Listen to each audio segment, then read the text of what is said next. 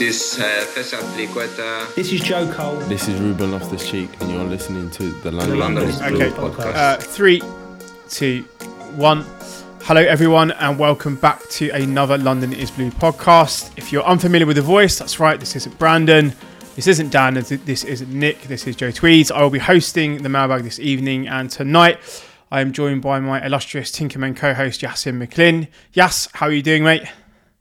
All good, and it's actually quite a nice respite to do a mailbag instead of any analysis because games have been rough lately, to be honest. So I'm all good, mate. How are you? Yeah, really, really good, mate. Yeah, I think actually say. I think for those of you who are unfamiliar with the Tinkerman or are avid listeners, I think it's fair to say the amount of time that goes into preparing for those pods. It can go into sort of it definitely goes into the hours, but it can stretch into the days at times in terms of the work that goes into them. And I can't imagine, certainly the next one that we do, the games, watching them back are going to be too pleasurable or interesting. Well, I suppose they're interesting in a way, but certainly not pleasurable enough to sort of cover there. But all good apart from that. So I think for tonight, Yaz and I are going to probably split the mailbag into 3 sections. We had a lot of questions around, I suppose, similar topics, similar themes. One focused on recruitment. That will be part 1. Part 2 will be kind of a little bit about, I suppose, the ownership and the board. And then the last part is loosely around, I suppose, Thomas Tuchel, the system, a little bit on some Chelsea players, a little bit more to do with sort of the tactical side of things as well. So part 3 will cover that. In terms of the questions, we'll try and give a shout out to people at the beginning of the sort of segment there. But as I say, there were lots of overlapping questions here, so we've tried to kind of boil them down to their constituent parts to answer them for you. So with that being said, we'll head into the first part here, which is going to be around recruitment. And in this area, we had questions from RJ Goodthings, who is a good friend of mine and also has a fantastic podcast on his own. Tunde Gainey, Chris O'Flynn, CFC Central, I think that's Dex 1905, and William Donahue. Obviously with summer on the horizon, Yaz, and I suppose technically with the ownership situation still up in the air, it might feel a little bit premature to start talking about recruitment, but we did have plenty of questions here. Yeah, no, definitely. And I think, to be honest, I think a lot of them are quite measured questions in that although it's a new ownership group coming in and we're not 100% of what that's going to look like, there are just burning issues really in terms of contracts, which we talked about on the last episode, in terms of loanees who've outperformed expectations and then now reports sort of trickling out in terms of not just Rudiger and Christensen walking on frees, but there's a report, Alonso might fancy going and Jorginho might fancy going and stuff like that. So I think these are quite good questions in that they're very realistic. It's not, what striker do you want to come in, when the realistic likelihood is we're not going to be able to shift most of our forward line, I imagine, with all the holes that need filling. So some of them are really good. And I think the first one is a nice kind of starter. And it is around those players like Billy Gilmour, Conor Gallagher, Armando Broja, Levi Colwill. And it's how would you handle our outgoings and reintegrate those loanees and academy boys who have gone out and performed pretty well. I think generally Conor Gallagher and Levi Colwill have got the headlines. I think Billy Gilmour's had a rough loan, but I think that loan was almost as much about getting a season of men's football in his legs as anything else. I don't think he's the profile of player that's going to look great at a Norwich. And in terms of all competitions, I think Broja is still Southampton's leading scorer despite having a rough couple of months lately. So how do you see the summer going in terms of reintegrating those guys, and what outgoings do you prioritise? Yeah, it's definitely an interesting one to start the sort of mailbag here. I think first and foremost, kind of setting the scene a bit, I think we are going to need a lot of these guys to come back almost out of absolute necessity rather than probably by design at this point. For anyone who, I think it might have been the last Tinkerman we did where we walked through just the contractual picture in midfield, but obviously we know that we've got this sort of impending situation at centre-back as well. It feels like guys like Levi Colwill, Conor Gallagher, Gilmour, even Ethan Ampadu, Broja, etc. The need for them to come back in and almost just become professional bodies in the squad, given sort of it sort of feels like kind of inevitable departures on the horizon. I know Marcos Alonso has been linked away from Chelsea before, and I think a lot of fans have wanted to see him depart before. He's actually playing fairly well at the moment, and maybe that's going to be a little bit something that we touched on in the Tinkerman. But him, in terms of his potential departure, in terms of Azpilicueta as well, you say Jorginho, his agent, who must be the most talkative person to ever be involved in football, constantly obviously talking about Jorginho wanting to perhaps now go back to Italy to kind of finish that last sort of chapter of his career. There are almost, I want to say there are almost one-to-one replacements coming back in, not necessarily in terms of quality or experience, but certainly in terms of sort of the profile of players. So I think with young players coming back into the squad, it almost feels like it's going to be a little bit of a wait and see scenario. Obviously, we are, I suppose, sort of trying to force through or to try and get the ownership situation resolved as soon as possible, so we have a slightly better idea on sort of incomings in terms of transfers and obviously the ability to sell players. But it feels like we're going to need depth at wing back. We're clearly going to need some centre backs. We probably need some fresh ideas in midfield and having another goal scorer in the sort of attacking area of the pitch, whether that is a Breuer or somebody even like Gallagher or somebody like of that sort of ilk, is going to be, I think, pretty required over the course of summer. And just on that one, with goals obviously kind of everyone's focus at the moment and the chances we don't put away and stuff, do you see room in the squad for Broja next year? Depends who goes, and I appreciate, so anyone who works in, I suppose, any kind of discipline where you're asked to give an opinion, the correct answer is always it depends. But if Romelu Lukaku leaves, and there's a lot of noise around him wanting to go, and I think personally that would be the right decision. The new ownership aren't going to be sort of encumbered with that transfer. That's not something that's associated with them. They can have it's going to be a bit of a financial black hole for the club to swallow, but for him to move on, I think that would be useful. I just think that, I think there's room for him because that sort of mobile, aggressive style of player that he has, his ability to press and to sort of play a little bit on the shoulder and be a relatively decent finisher, although I think, as you mentioned, he has gone for a sticky patch there.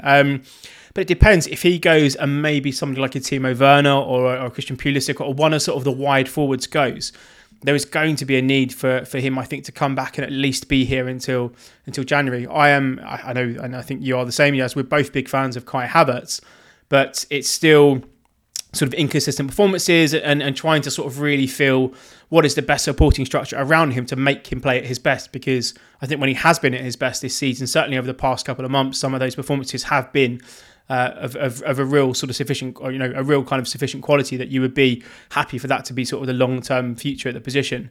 So I do think there is room for him, but obviously it will take 2, potentially 3 players sort of leaving for him to sort of come in and make an impact. And I think the other thing, just to finish that up on, is we don't really know what sort of system is going to be played next season. If it's 2 strikers, if it's going to be the 1 striker, or how that's going to look like.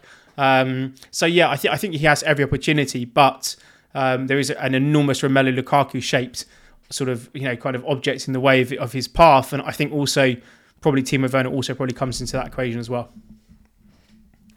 Yeah, definitely, and I think the one that everyone kind of assumes could slot in best is a Gallagher. How do you see that adjustment? Because I think it's often forgotten now, but it was such a while ago, but he did play in pre-season against Bournemouth, and Tuchel decided he was going to play him as one of the 2 in the midfield in a 3-4-3. Funnily enough, I think Armando Broja came on the same game and scored late on. So how do you see that reintroduction working? I think it goes without saying, I'm ready to be proved wrong on this, but I think of all the loanees, I think Gallagher is the most surefire to be part of the squad next year. I think he just adds something that none of the midfielders really are offering in terms of instincts in the box and the energy that we've kind of touched on previously. How do you see his reintegration? Do you think it will be pretty seamless and easy? Do you think there'll be some teething pains? And what might need to change to make it easier?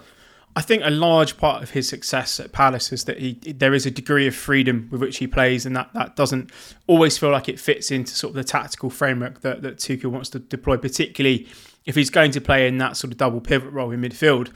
it does feel a little bit like he would be maybe restricted in some of his, particularly, you know, those late ones from midfield, his ability to burst from midfield as well, the ability to arrive late in the box. I think, as you touch upon there, I'm not suggesting by any, you know, stretch of imagination that he is like a classic number 10 in terms of vision and creativity, but he does seem to create a lot of problems when he isn't around the area, whether that's a little pass or just a movement, or, you know, that he has this sort of kind of ability to flash in and out of the area, and that draws the eye. I would be interested to see him play in that sort of midfield structure, particularly because I think he gives you a little bit of cover. He gives you a little bit of Kante in terms of the skill set that he could bring there. He has the energy, the physicality, and the aggression that I think certainly we lack a little bit at times, particularly when Kante and Cover are both looking quite leggy towards the end of the season. And again, you know, it's not necessarily the way that I think the team is set up, but he would give you the ability to have someone in midfield who can maybe chip in with 10 plus goals, which for a team that I think struggles to get goals from all areas of the pitch. And, you know, when you think of Chelsea title winning teams, yes, you've got a Costa or a Drogba who's probably going to get 20 league goals, but you're chipping in with goals from wide players. You've got defenders, you know, the whole back four is scoring 15 goals a season. You've got midfielders chipping in with 8s and 10s and obviously more when Lampard was there. So I think we need to look at having the ability to have players in the team that are both capable and obviously used to scoring from different areas of the pitch. And he obviously brings that to the game as well. So I think seamless transition, the only question I would say in terms of the original statement would be, if we can't sign a centre-back, then I think Levi Colwill at the moment is an automatic starter, which is for somebody that I think is incredibly talented. And really, you know, if you look at him as a player, if you were to make a centre-back on FIFA, you know, he's got his height, he's got the technical ability, you know, his ability to hit passes on all different angles and depths and pace and in behind to feet, you know, on the angle, all these sorts of things that you would want to see from a really elite player. He's got them, but that's a big step up from obviously a Huddersfield team that are playing out of their skins. They're in the playoffs. Hopefully they come up and he's a big part of that. But big step up to come from playing in that system to, and not only that, looking like somebody who's going to have to fill the shoes of Antonio Rudiger, who is sort of both kind of the spiritual and physical leader of this team at the moment. So Colwill maybe is the most important because as things stand, he's the only contracted player that I think can play in that position next season. Gallagher maybe has a little bit more to do in terms of shifting other players if they don't leave. So maybe Colwill at this point in time is sort of the de facto starter and maybe the most important. All right, well, it is not editor Jake. It is OG editor Brandon. Jake is in England with Dan and Nick. So I am on edit duty, and look, it's that time. We're going to take an ad break. Thank you to the sponsors for financially supporting the show, and we're back. More from the Tinkerman. All right, our next partner has a product that I use literally every day. I started taking AG1 because, well, it's hard to get a lot of micronutrients in. You know, we're all focused on our macros with protein, carbs, and fat. And now we got to add the micronutrients from fruits and vegetables. It's just hard to eat that many servings a day. So I started doing it just to make my life a lot more efficient. I'm getting better gut health and a more durable, resistant immune system. So what is this stuff? Well, with one delicious scoop of AG1, you're absorbing 75 high-quality vitamins, minerals, whole food, sourced superfoods, probiotics, and adaptogens to help you start your day right. This special blend of ingredients supports your gut health, your nervous system, your immune system, your energy, recovery, focus, and aging, all of the things. Again, I do it. It's easy, it's fast, it's quick. I throw up my shaker usually on my way home from work, drink it. It goes down quickly. And like I said, you get 6 servings of vegetables a day very easily. But hey, don't listen to me. Athletic Greens has over 7,000 5-star reviews. It's recommended by professional athletes and it's trusted by leading health experts such as Tim Ferriss and Michael Gervais. So right now it's time to reclaim your health and arm your immune system with convenient daily nutrition. It's just 1 scoop in a cup of water every day. That's it. No need for a million different pills, supplements to look out for your gut health. To make it easy, Athletic Greens is going to give you a free 1-year supply of immune-supporting vitamin D and 5 free travel packs with your first purchase. All you have to do is visit athleticgreens.com/LondonIsBlue. Again, that is athleticgreens.com/LondonIsBlue to take ownership over your health and pick up the ultimate daily nutritional insurance. I mean, that kind of links into the next one, really. You can't really escape the reports. They're all over the place about what we are going to be targeting in the summer window. We're losing 2 senior centre-backs. We have potentially a third senior defender leaving them. I think there could well be a Giroud-esque kind of renew clause, but sell for a nominal fee with Azpilicueta. And then you've only got Silva locked in for another year, and he's turning 38 in September or August. So obviously we're looking to re-bolster the back line. I think concerningly maybe for Colwill is that I see a lot of early links with left-footed defenders like a Pau Torres and I don't know how to exactly pronounce the Croatian name, Gvarvidal from Leipzig, who I haven't seen much of, but saw as we are recording him gets turned into next week by Joe Aribo of Rangers. So that's a great first impression. There hasn't been much Colwill mentions in the reports from Matt Law and stuff, which is a little bit concerning for me, especially because they're making such a big deal about it being left-sided and he's not even getting a nominal mention. But obviously there's Jules Koundé as well from last summer. We're going to be in the market for at least one, potentially 10 centre-backs. Who would your two priority candidates be if you were emailed by the new owner and asked, right, we need two? Yeah, this is, I think, the one that I want to touch on, and it wouldn't be a recommendation, and this is just because, again, I think Pau Torres is a name that frequently comes up from people who I don't think watch a lot of Villarreal or watch a lot of La Liga football and just assume that because he's this kind of tall Spanish centre-half that he must be a decent player, or he's going to be, I don't know, another Ruben Dias or Aymeric Laporte kind of calibre of player coming from sort of Iberia. And I think this is partly where I have fundamental disagreements with how Chelsea evaluate players, because if you watch how Villarreal play, they're very structured. It's very much, sort of deep block. It's sitting on the edge of your, kind of defence. It's super compact and there's not an awful lot of I think, stylistic carryover to a team where if you're looking at the wide centre-backs, the ability to drive and carry into midfield and be dynamic and have recovery pace and be aggressive, like the traits that you would kind of want from those sort of potential new candidates coming in. I just don't see that with Torres. Chelsea defend about 10, 15, 20 metres higher up the pitch than Villarreal do. This is a little bit of an unfair comparison, but the more I watch him, the more that I just see him as sort of a modern Spanish version of Gary Cahill. And Gary Cahill was an absolutely phenomenal defender in terms of defending his penalty box, defending in structure, keeping that traditional centre-back spot. But if you're looking at kind of Tuchel's sort of profile, or how he has used Rudiger, how he has used Reece James in those positions, what he asks of those players, I'm unsure whether Torres has the sort of the game to replicate Rudiger, the technical quality on the ball to drive into midfield, but also he seems to be very much a defender that is comfortable, defending the edge of his penalty area and being that kind of player. And again, if we're watching this guy every week, we've often spoken about how do you scale talent? How does talent translate to Chelsea? I don't personally see it. Always happy to be proven wrong if he comes and he plays fantastically well, but there's nothing in his game at the moment that I see that really strongly correlates to success in this Chelsea system. And I think with that being said, the two people that I'm interested in, I suppose my default position is I watch a lot of French football, I watch a lot of Ligue 1, and the guy over there at the moment is a centre-back who plays for Lyon, and he might be, in terms of the age profile, I think somebody that Chelsea probably aren't looking at. Castello Lekeba, the guy's name is, I'm probably saying his surname very, very wrong. Lyon centre-half, he's, they're a factory for talent. They produce so many phenomenal players. They seem to produce like a wonder kid every couple of seasons. But he is, again, the modern centre-back. He's got a great range of passing. He's super comfortable on the ball. Yes, he's a little bit rash, and yes, he's a little bit kind of, I suppose, helter-skelter at times because of his age, but he's got fantastic athletic qualities, fantastic recovery pace. He's great. He's strong on the ball. And if you're talking about trying to move in a direction where we're looking at signing or trying to get some signings in that were a little bit like the period we have with De Bruyne and Lukaku and Courtois and Hazard, and when you're identifying talent, that one move before they become a little bit unobtainable or the price is going to quadruple, he would be one that I'd really be looking at, because I just think certainly with his kind of technical gifts, with his athletic qualities, that for me it's an easy translation to Chelsea. And yes, would need a period of bedding in and need a period of adjustment, but long term he would be one that I'd look at.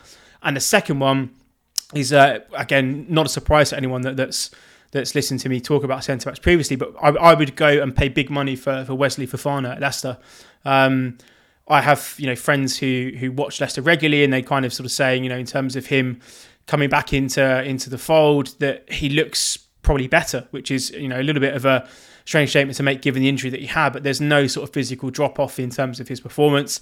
I think he's now Premier League adjusted. I think, he's not absolutely perfect, but you are trying to replace a super aggressive, super mobile, kind of leader figure in Rudiger in this back three or back four, potentially whatever it might be next season. I think Fofana has that sort of quality in terms of, he's a bit aggressive. He's obviously got the size. Again, would still need refining and would still need to go up a level, I think, to play for a team that eventually wants to compete for Premier League titles. But I'm a big fan of Fofana, and I think certainly under Tuchel, this structure, playing alongside maybe Silva, for a season to sort of get that experience. And we've seen how Silva has impacted a lot of players at Chelsea. Those would be the two I'd signing. And I appreciate that both of them are very young. With Colwill and Chalobah, that kind of gives you almost like a 30-year age cap or whatever. It's something stupid to Thiago Silva. But if we have to go out and sign a slightly more experienced player to sort of balance out the back three, I'll be happy for that. But modern football, having three incredibly young centre-backs who can play across a back three, can play in a back four, have technical quality, have pace, have physicality, they have all the raw tools to be successful. And, if we're seriously going down the route of Jules Koundé or Pau Torres, Koundé may or may not be a great player at Chelsea, but he would be one of, I don't know, if you can name me off the top of your head, Jazz, 5 centre-backs under 5'11" or whatever, how tall he is, who have been super successful in the Premier League, considering the amount of money he'd pay. I'd quite happily be proven wrong there. Yes, he's got great physical quality, but it's difficult, I think, for Chelsea to really pursue a centre-back that is kind of my height, and I've never been a centre-half in my entire life. And then, as I say, the Torres one for me, that is just completely the wrong stylistic fit. Again, if he comes and he's amazing, then absolutely fantastic. But I'm just unsure why we are looking at players who play in a team that style is so absolutely, kind of the polar opposite to what Chelsea are trying to implement. It's the same thing. You're going to need somebody that has pace, aggression, that can play in space, that can actually impact the game. And we both know how much Chelsea centre backs actually sort of catalyst for the attacking phase of play, and I don't always see that in his game. So, two slightly younger players, slightly different sort of profiles, but I think in terms of where we're trying to head, those would be the guys that I would look to try and grab. Yeah, and I think you touched on a really important point, which has been a frustration with Chelsea for me for years. And I know we're going to talk about new ownership model and stuff at the end, but to constantly, I said to someone recently, we're always one move behind on the player. So Gvardiol at Leipzig joined from Dinamo Zagreb for £15 million. Dinamo Zagreb have one of the most populous academy conveyor belts into the professional game, so it wouldn't be completely out of random to be watching them. And then Fofana, like you've mentioned, was a £30 million buy from St Etienne to Leicester in the first place. So again, it's Ligue 1. It's not like it's the far-flung side of the world where these players are playing, and it just seems to be a very deliberate, purposeful choice from Chelsea that we would rather wait until they've had a year or two proven in a more competitive team and spend 3 times the money.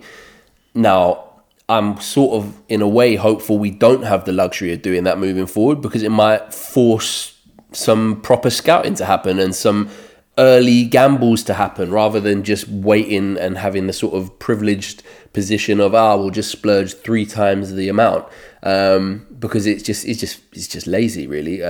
So yeah, I'm with you there in going young, but it'd be great if we could get in ahead of these big moves, because, like I said, Fofana was a £30 million signing in the first place to Leicester. Yes, he's had an injury now, but you just wonder what he's going to cost us if we go to Leicester. And how many times do we go and buy the quote unquote sure thing and they don't pan out here? I mean, we seem to have historically at least had a little bit more success when we've taken an educated punt on they're not here now, but that period where we went out and signed De Bruyne, Salah, Lukaku, Hazard, Courtois. Absolutely, and that's the last time we've had any real success with that. And you look at those guys; they're not here now, but look what they've gone on to achieve. Even a signing like Oriol Romeu Oriol Romeu is Great not Premier a League career. world-class player, but he picked him up for 4 million, and he's been in the Premier League since we got him. That's a sign of positive recruitment there. So yeah, that is a frustrating one. I think I'm going to link that into one and merge it with the next question now, because we've kind of talked a lot about centre backs there.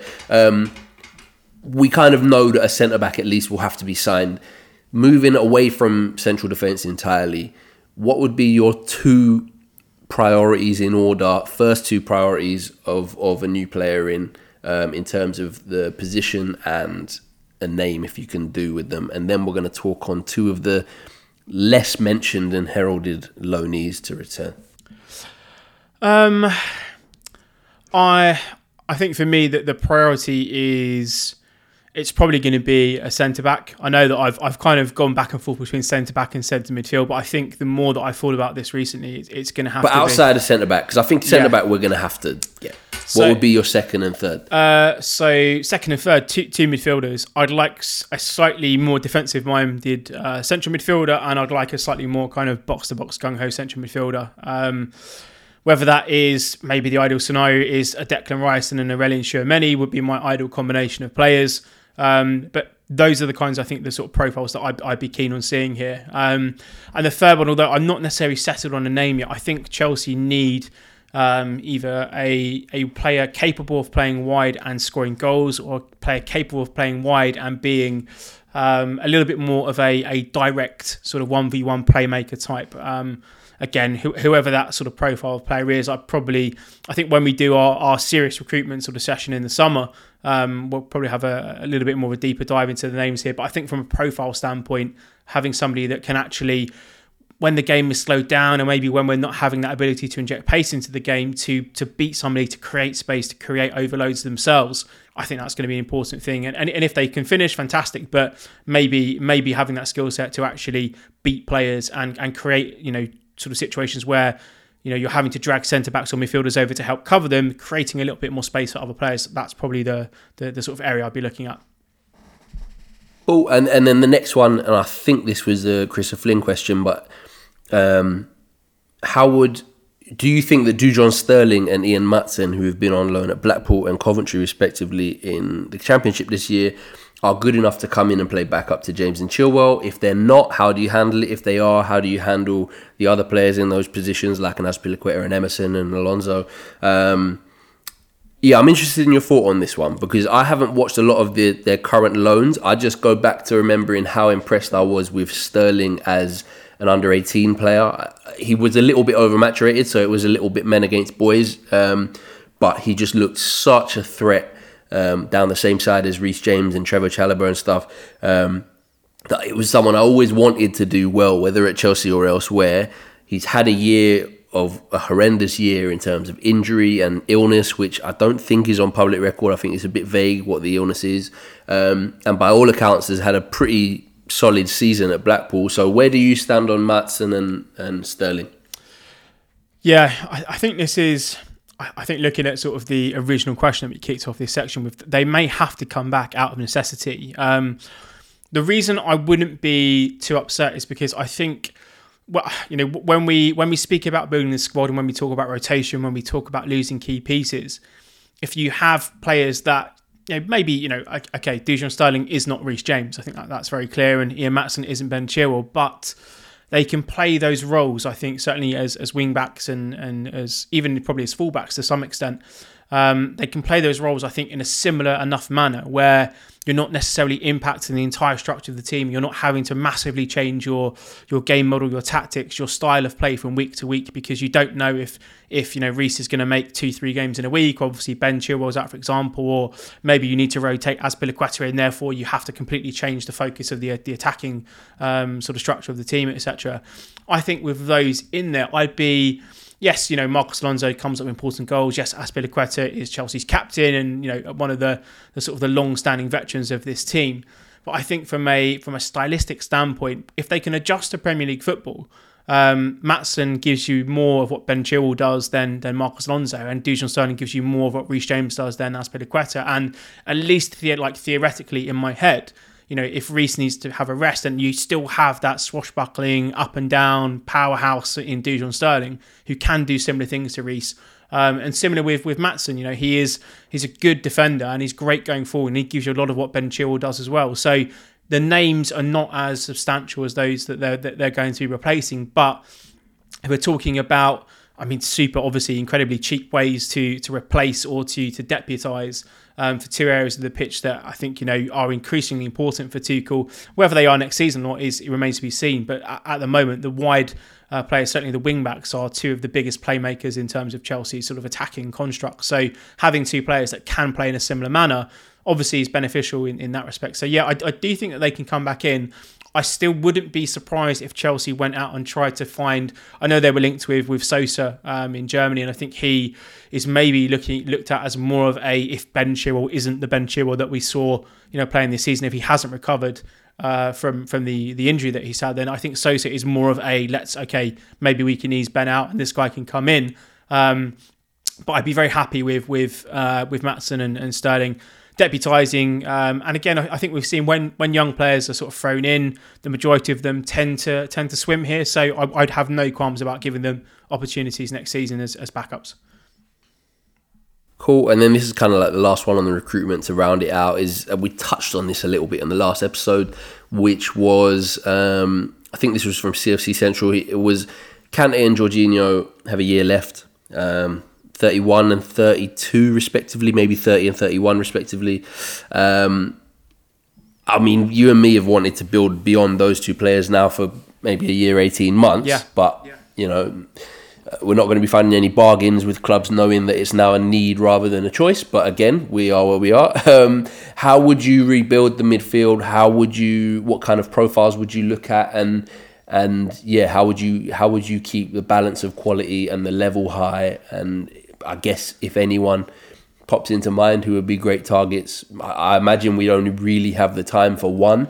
In terms of actual groundwork being put in with clubs and agents and this, that, and the other. By the time this ownership nonsense is finally over, who would that one be? And again, I guess this is another opportunity to maybe just touch on the loanees returning. Yeah, I think, again, this is a little bit of best case scenario thinking here, but I think Billy Gilmour potentially gives you a lot of what Jorginho can offer in terms of control, in terms of being a passer at the base of a midfield, or being that sort of presence that is going to be a little bit more of a pivot player in terms of how Chelsea build from the back. So with Georgie going, I think maybe Gilmour is a replacement there for that kind of profile of player. I think Gallagher, as we discussed earlier, gives you a lot of what Kante does, and maybe a lot of what Kovacic can offer as well. So you kind of have cover from Gallagher in terms of the sort of energy stakes, in terms of the dynamism stakes. I think the one player that I'd be looking at, and again, I say this as somebody, I think Declan Rice would be a great signing at Chelsea. I think the way midfield is going, certainly in world football now, I think you're seeing the rise of these sort of multifunctional, multi-dimensional midfielders who can play as a number 6, can play as number 8, have number 10 qualities in their game. It's almost like the resurgence of this kind of generation of like Arturo Vidal kind of box to box players that seem to be kind of taking over pretty much every top team is looking for that guy. And with that being said, I don't think Tchouaméni is as good a pure defender as Rice, particularly if you're looking at somebody in space, but he's good enough to do the defensive side of the job. You watch him play against PSG in any game, you'll see him play a slightly more withdrawn role, makes great tackles, and really generally comes out on top of guys like Marco Verratti and those who play around him.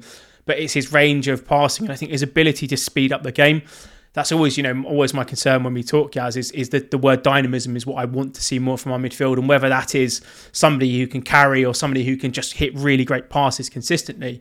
But I think him being the target for this season, because I just think that he's a better passer and probably fits more of what Thomas Tuchel is looking for in that position for the time being. In an ideal world, I would love to get Rice and have him as that real kind of bedrock of midfield, with Tchouaméni kind of playing around him. If that's transitioning to like a 3 midfield, him, Tchouaméni and Gallagher would be incredible basis to sort of to kind of build upon. But we're looking, as you say, for one player that I think is going to be more transformative, it's probably Tchouaméni at this point.